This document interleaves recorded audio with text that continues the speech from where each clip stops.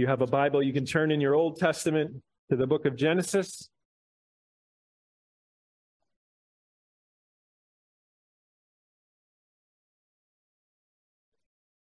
Our Old Testament reading comes from Genesis chapter 21, verses 22 through 34. Lend your attention, this is the very word of God. At that time, Abimelech and Phicol, the commander of his army, said to Abraham, God is with you in all that you do.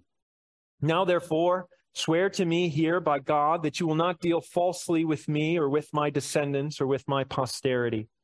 But as I have dealt kindly with you, so you will deal with me and with the land where you have sojourned.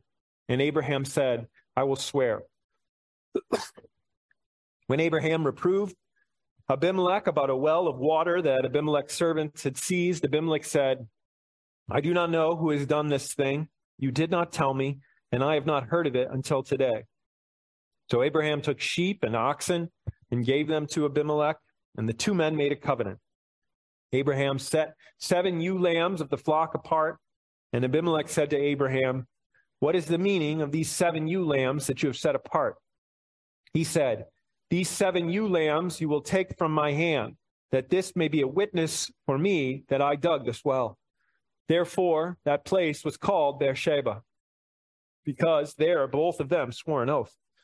So they made a covenant at Beersheba. Then Abimelech and Phicol, the commander of his army, rose up and returned to the land of the Philistines. Abraham planted a tamarisk tree in Beersheba and called there on the name of the Lord, the everlasting God. And Abraham sojourned many days in the land of the Philistines. Thus far, the reading of God's holy word. You can turn in the New Testament to the Gospel of Matthew. Matthew chapter 3. We continue in John the Baptist's ministry, mentioned last week, 2 weeks ago, how chapter 3 is divided between 3 interactions that John the Baptist has, between John the Baptist and the crowds, John the Baptist and the religious leaders, and then John the Baptist and Jesus. And we find this second episode in verses 7 through 12, John the Baptist and the religious leaders. Lend your attention, this is the word of God. But when he saw many of the Pharisees and Sadducees coming to his baptism, he said to them, you brood of vipers, who warned you to flee from the wrath to come? Bear fruit in keeping with repentance. And do not presume to say to yourself, we have Abraham as our father. For I tell you, God is able from these stones to raise up children for Abraham. Even now the axe is laid to the root of the trees. Every tree, therefore, that does not bear good fruit is cut down and thrown into the fire.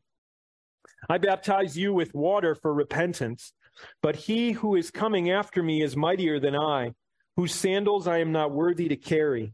He will baptize you with the Holy Spirit and fire.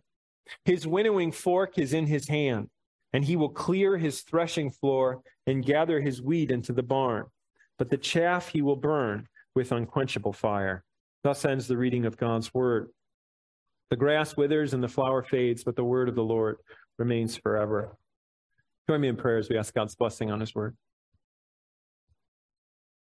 Our great God, your word is a lamp unto our feet and a light unto our path. We ask that you would attend the reading and the preaching of your word by the gracious ministration of our great prophet, who continues to make known your will for our salvation, by extending the Holy Spirit, who teaches and presses upon our hearts those blessings which he has won. These things are wonderful, O Lord, and are not within man's ability to bring to pass, but you bring them to pass. And so we ask that you would bring them to pass. For we ask in the name of Christ. Amen. Well, in God's providence, as we install a leader in the household of God, we come to a passage where leaders clash. The false leaders and their false religion, and a true leader who points to the true king. And so I'll make just 3 observations from the text as we consider shepherds, true and false. First, we'll mark the true shepherd's concern. Second, we'll mark the true shepherd's character. And third, we'll mark the true shepherd's king. Concern, character, and king. First, the true shepherd's concern. The shepherd's concern, in accord with the great shepherd's concern, is with the hearts of God's people. Look at verses 7 through 9.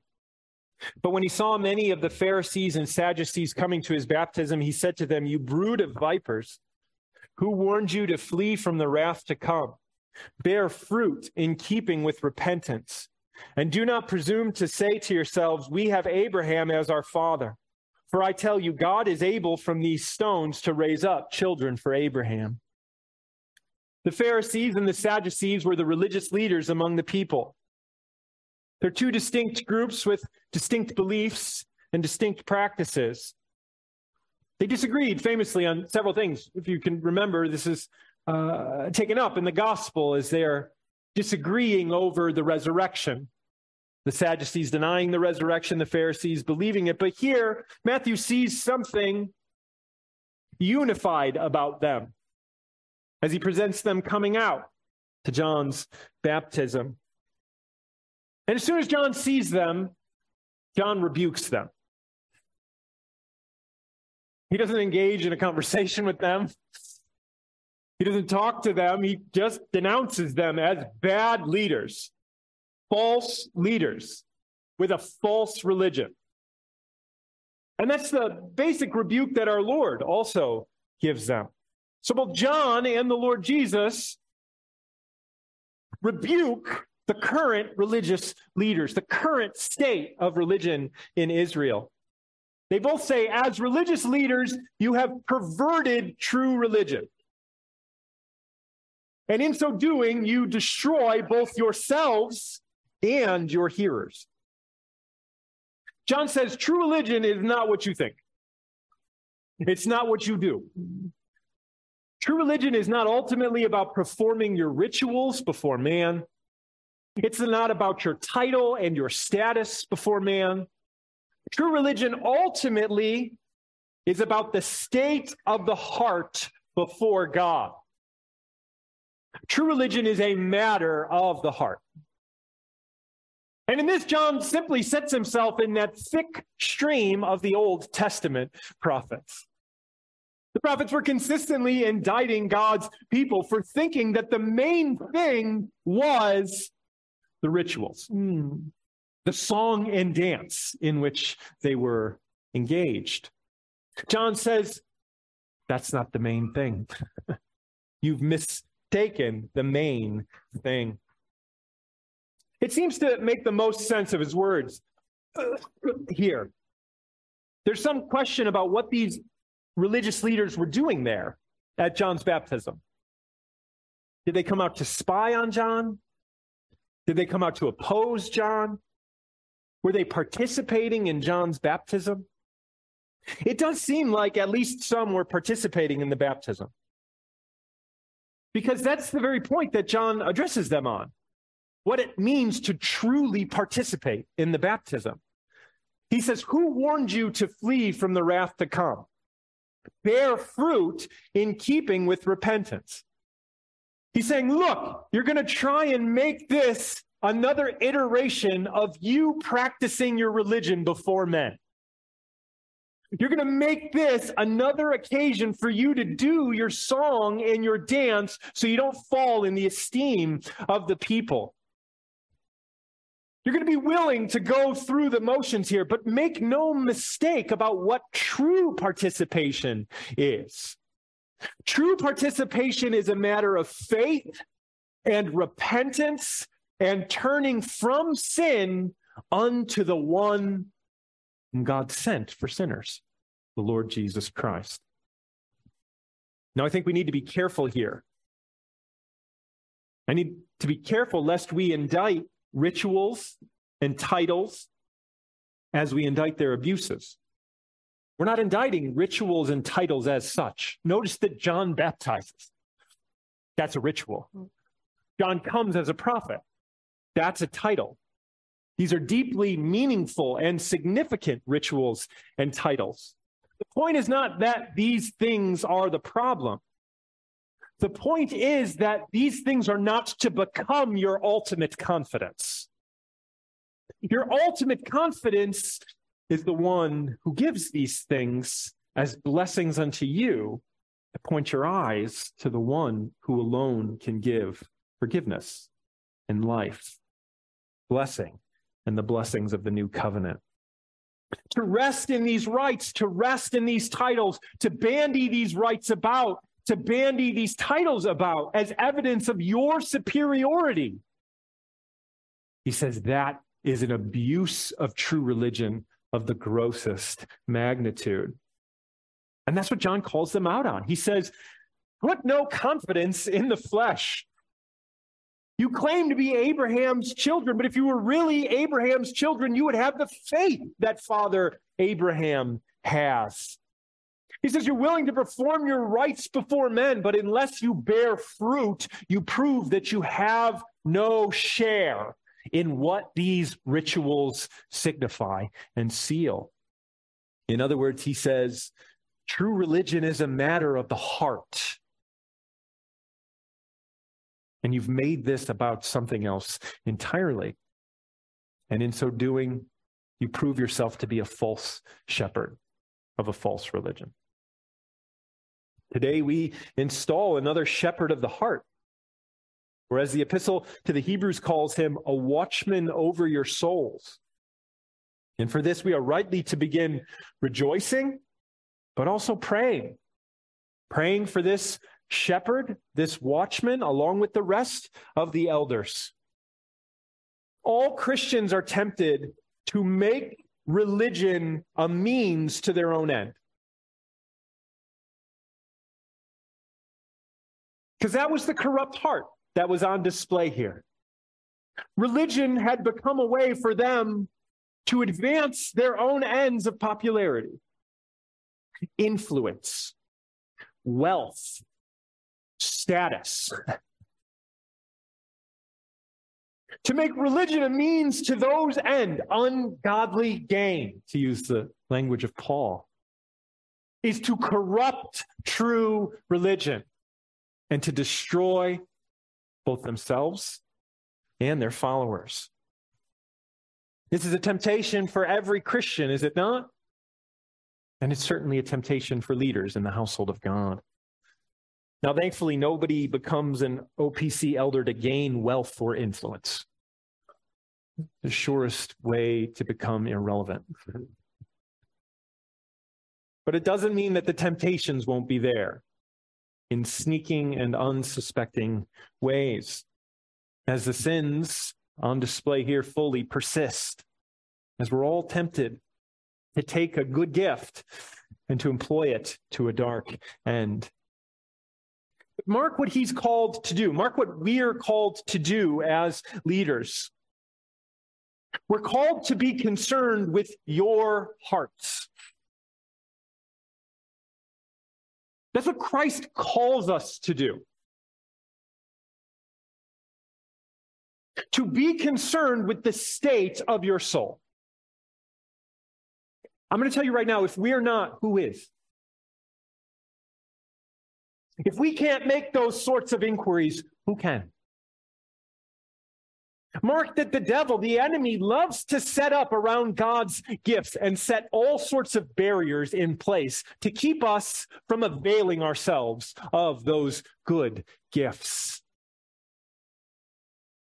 Sin caused Adam to hide, to shrink back from probing inquiries. 1 John tells us that we're going to gravitate towards the darkness, but blessing is in the light, where the blood of Christ cleanses us from all sins and we have fellowship with one another. Don't be surprised when our brother here takes up the task of truly being concerned with the state of your soul, truly being concerned with your spiritual health, your progress in the faith, your progress in grace and knowledge. For he has been commissioned to do this very thing by the one who is ultimately concerned with your soul, for he shed his blood to purchase it for himself. It's a weighty calling. Indeed, Paul says, who is sufficient for such things? For who can discern the heart? Who can accurately glimpse the state of the soul? And who has the courage to speak words of life, even if they might give offense to the flesh?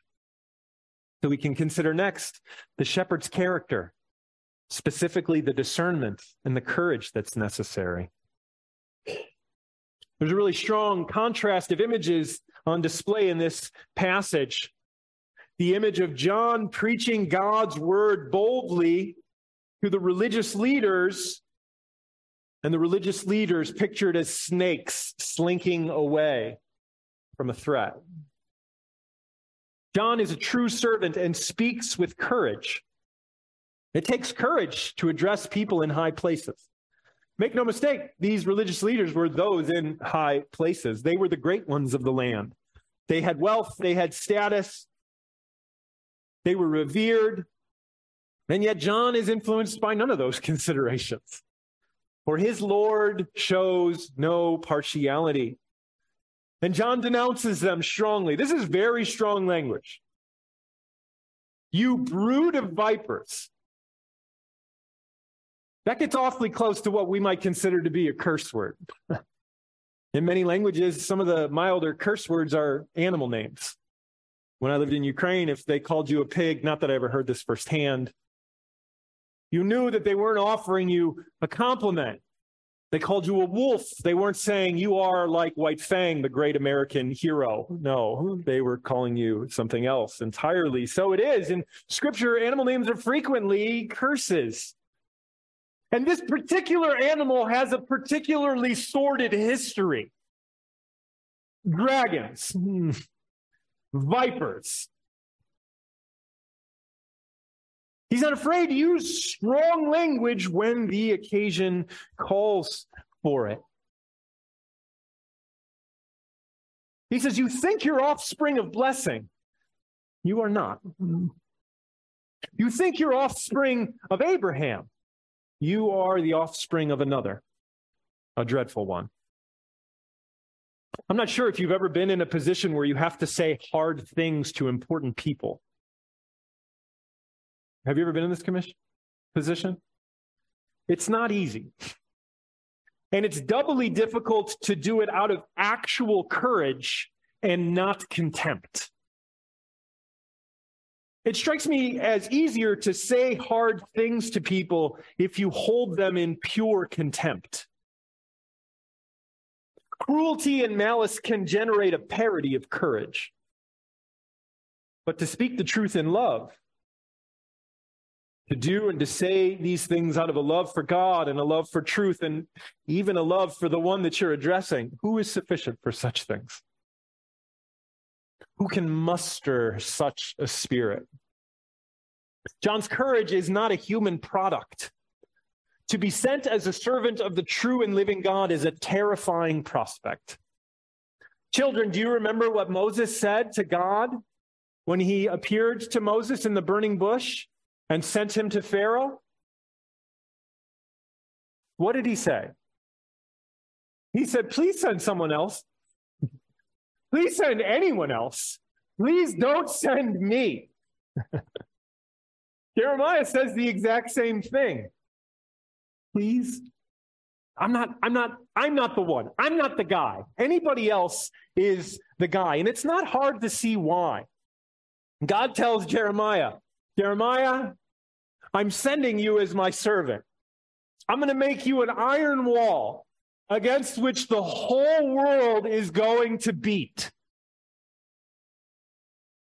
He says, no one's going to like you, Jeremiah. They're all going to want to kill you, Jeremiah. No one's going to want to listen to what you have to say, Jeremiah. That sounds unpleasant. But what else does he tell him? He says, I'm going to be with you, Jeremiah. He doesn't tell them that these things are going to be pleasant. He's going to put him through a remarkable ordeal. But he promises to be with him. Jeremiah's courage and confidence is not a product of human character left to itself.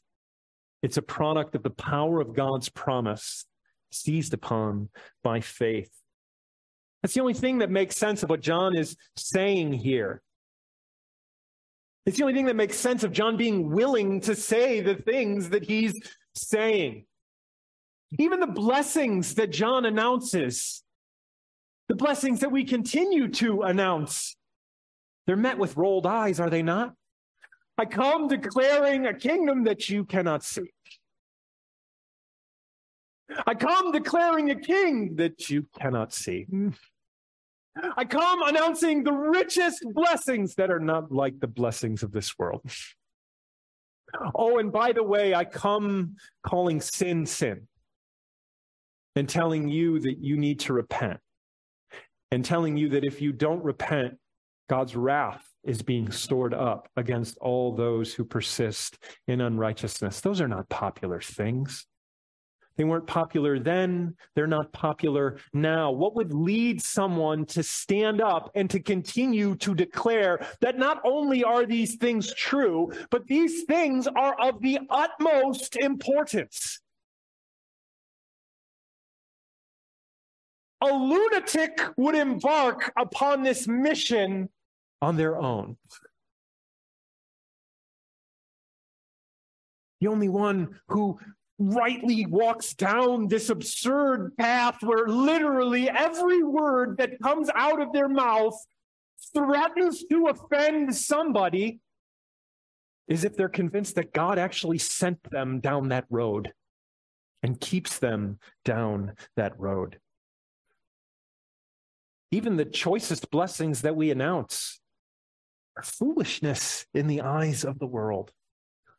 But John is convinced. Shepherds are convinced, not of their own sufficiency, but of the truth of the promise and its abiding significance. But notice also that John speaks with discernment here. John doesn't speak the exact same word to everyone. This is a particular word to these particular people. John is an experimental preacher. That's old terminology. It just means that John preaches the same message about the kingdom and the call for repentance, but as he discerns hearts, he particularly addresses that message to the state and the season of the particular hearts that are hearing it. Calvin observes, John did not merely preach repentance in a general manner, but he also applied his discourse to individuals, judiciously inquiring when the season demands what and what belongs to each individual. In one sense, we all need the exact same word every week, don't we? We need the Lord Jesus Christ crucified in the stead of sinners.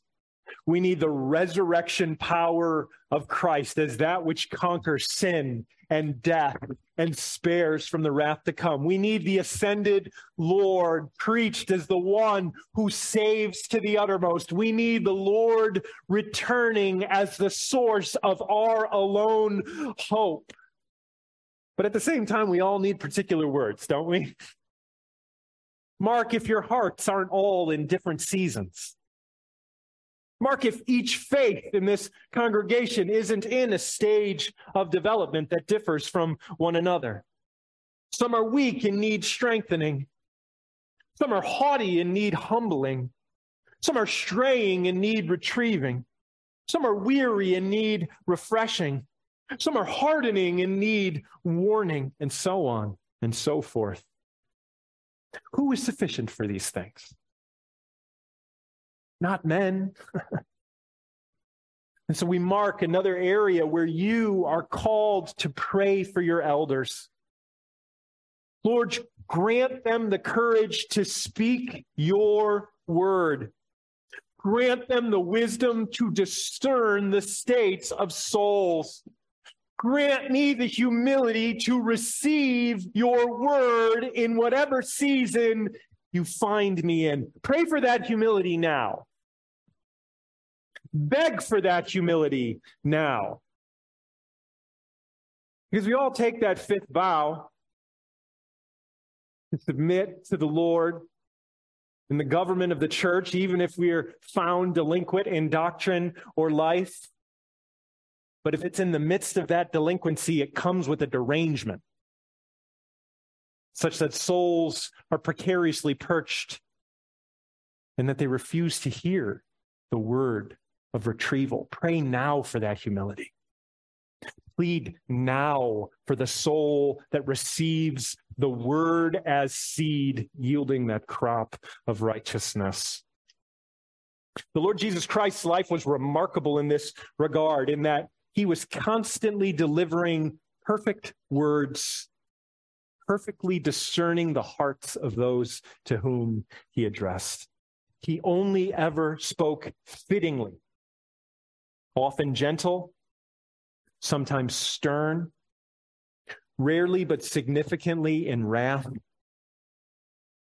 And at the end of the day, elders are his servants, speaking not their word, but the Lord's word. And so we consider last the shepherd's king. John makes much of the one who comes after him. He compares himself unfavorably in terms of both worth and power. John says, I baptize you with water for repentance, but he who is coming after me is mightier than I, whose sandals I am not worthy to carry. He will baptize you with the Holy Spirit and fire. There was a certain arrogance that began to characterize the religious leaders. God's people need me. They're lost without me. Who will instruct them about all of these rituals? Who will tell them which commandment is more and which commandment is less important? I alone can lead them into the kingdom. John's spirit here is an alternative spirit, to say the least, especially considering what the Lord Jesus Christ declared of John, that not one born among women is greater than John, and yet John himself says, I am not worthy to hold the sandal of the one who's coming after me. Two very different spirits, are they not? I am indispensable to God and his purposes. I'm not worthy to be considered a sandal bearer in the kingdom of the beloved Son. The shepherd makes much of the true shepherd. Leaders make much of the true king. All Christians are invited to stand in awe that he takes any of us as his servants, given what we know about our own faithfulness and worth. And that's the posture that's most fitting, in adoration at his feet, saying that you would think upon me as a servant, O Lord, is a wonder the likes of which I cannot get my mind around. And it's in that position of lowliness that the Lord Jesus Christ actually stoops and says, yes, servants, but even more, brothers, friends. But we do not exalt ourselves to that position, do we? The parable of the fool who places himself in the position of honor, and then the king comes and says, no, you've got it wrong. You deserve to be by the door. Versus the wisdom of sitting by the door, and then the kingdom comes and says, friend, you deserve this other seat. Come, take it. It's the heart on display here with John. And these false leaders exalt themselves. True leaders exalt the only one who's inherently and absolutely worthy of exaltation, namely the Lord Jesus Christ. And it's a sober evaluation. That's what John says when he contrasts his own power and efficacy and the one who is mightier. An interesting word. He doesn't say greater, he says mightier. The one coming after me is mightier than I. He says he possesses a power and an efficacy that I can't even fathom. I baptize you with water. I preach repentance. I stand up here. I declare God's word. I set forth the visible word. But there's only one that can bring about the blessings that these words present. And it's this one that John points to. When he says there's one coming who baptizes in the Spirit and in fire, who gathers his grain and separates the chaff, it's the new covenant blessings that John is evoking there, set forth in Jeremiah and Ezekiel, the choicest blessings of a people purified by the blood of Christ, of a people gathered in safety in the barn of the Son, of the chaff actually driven out so that God's people endure forever unmolested by the unrighteous. Who can bring those things to pass? John says there's only one. And it's not me. And that's good news for us, brothers and sisters.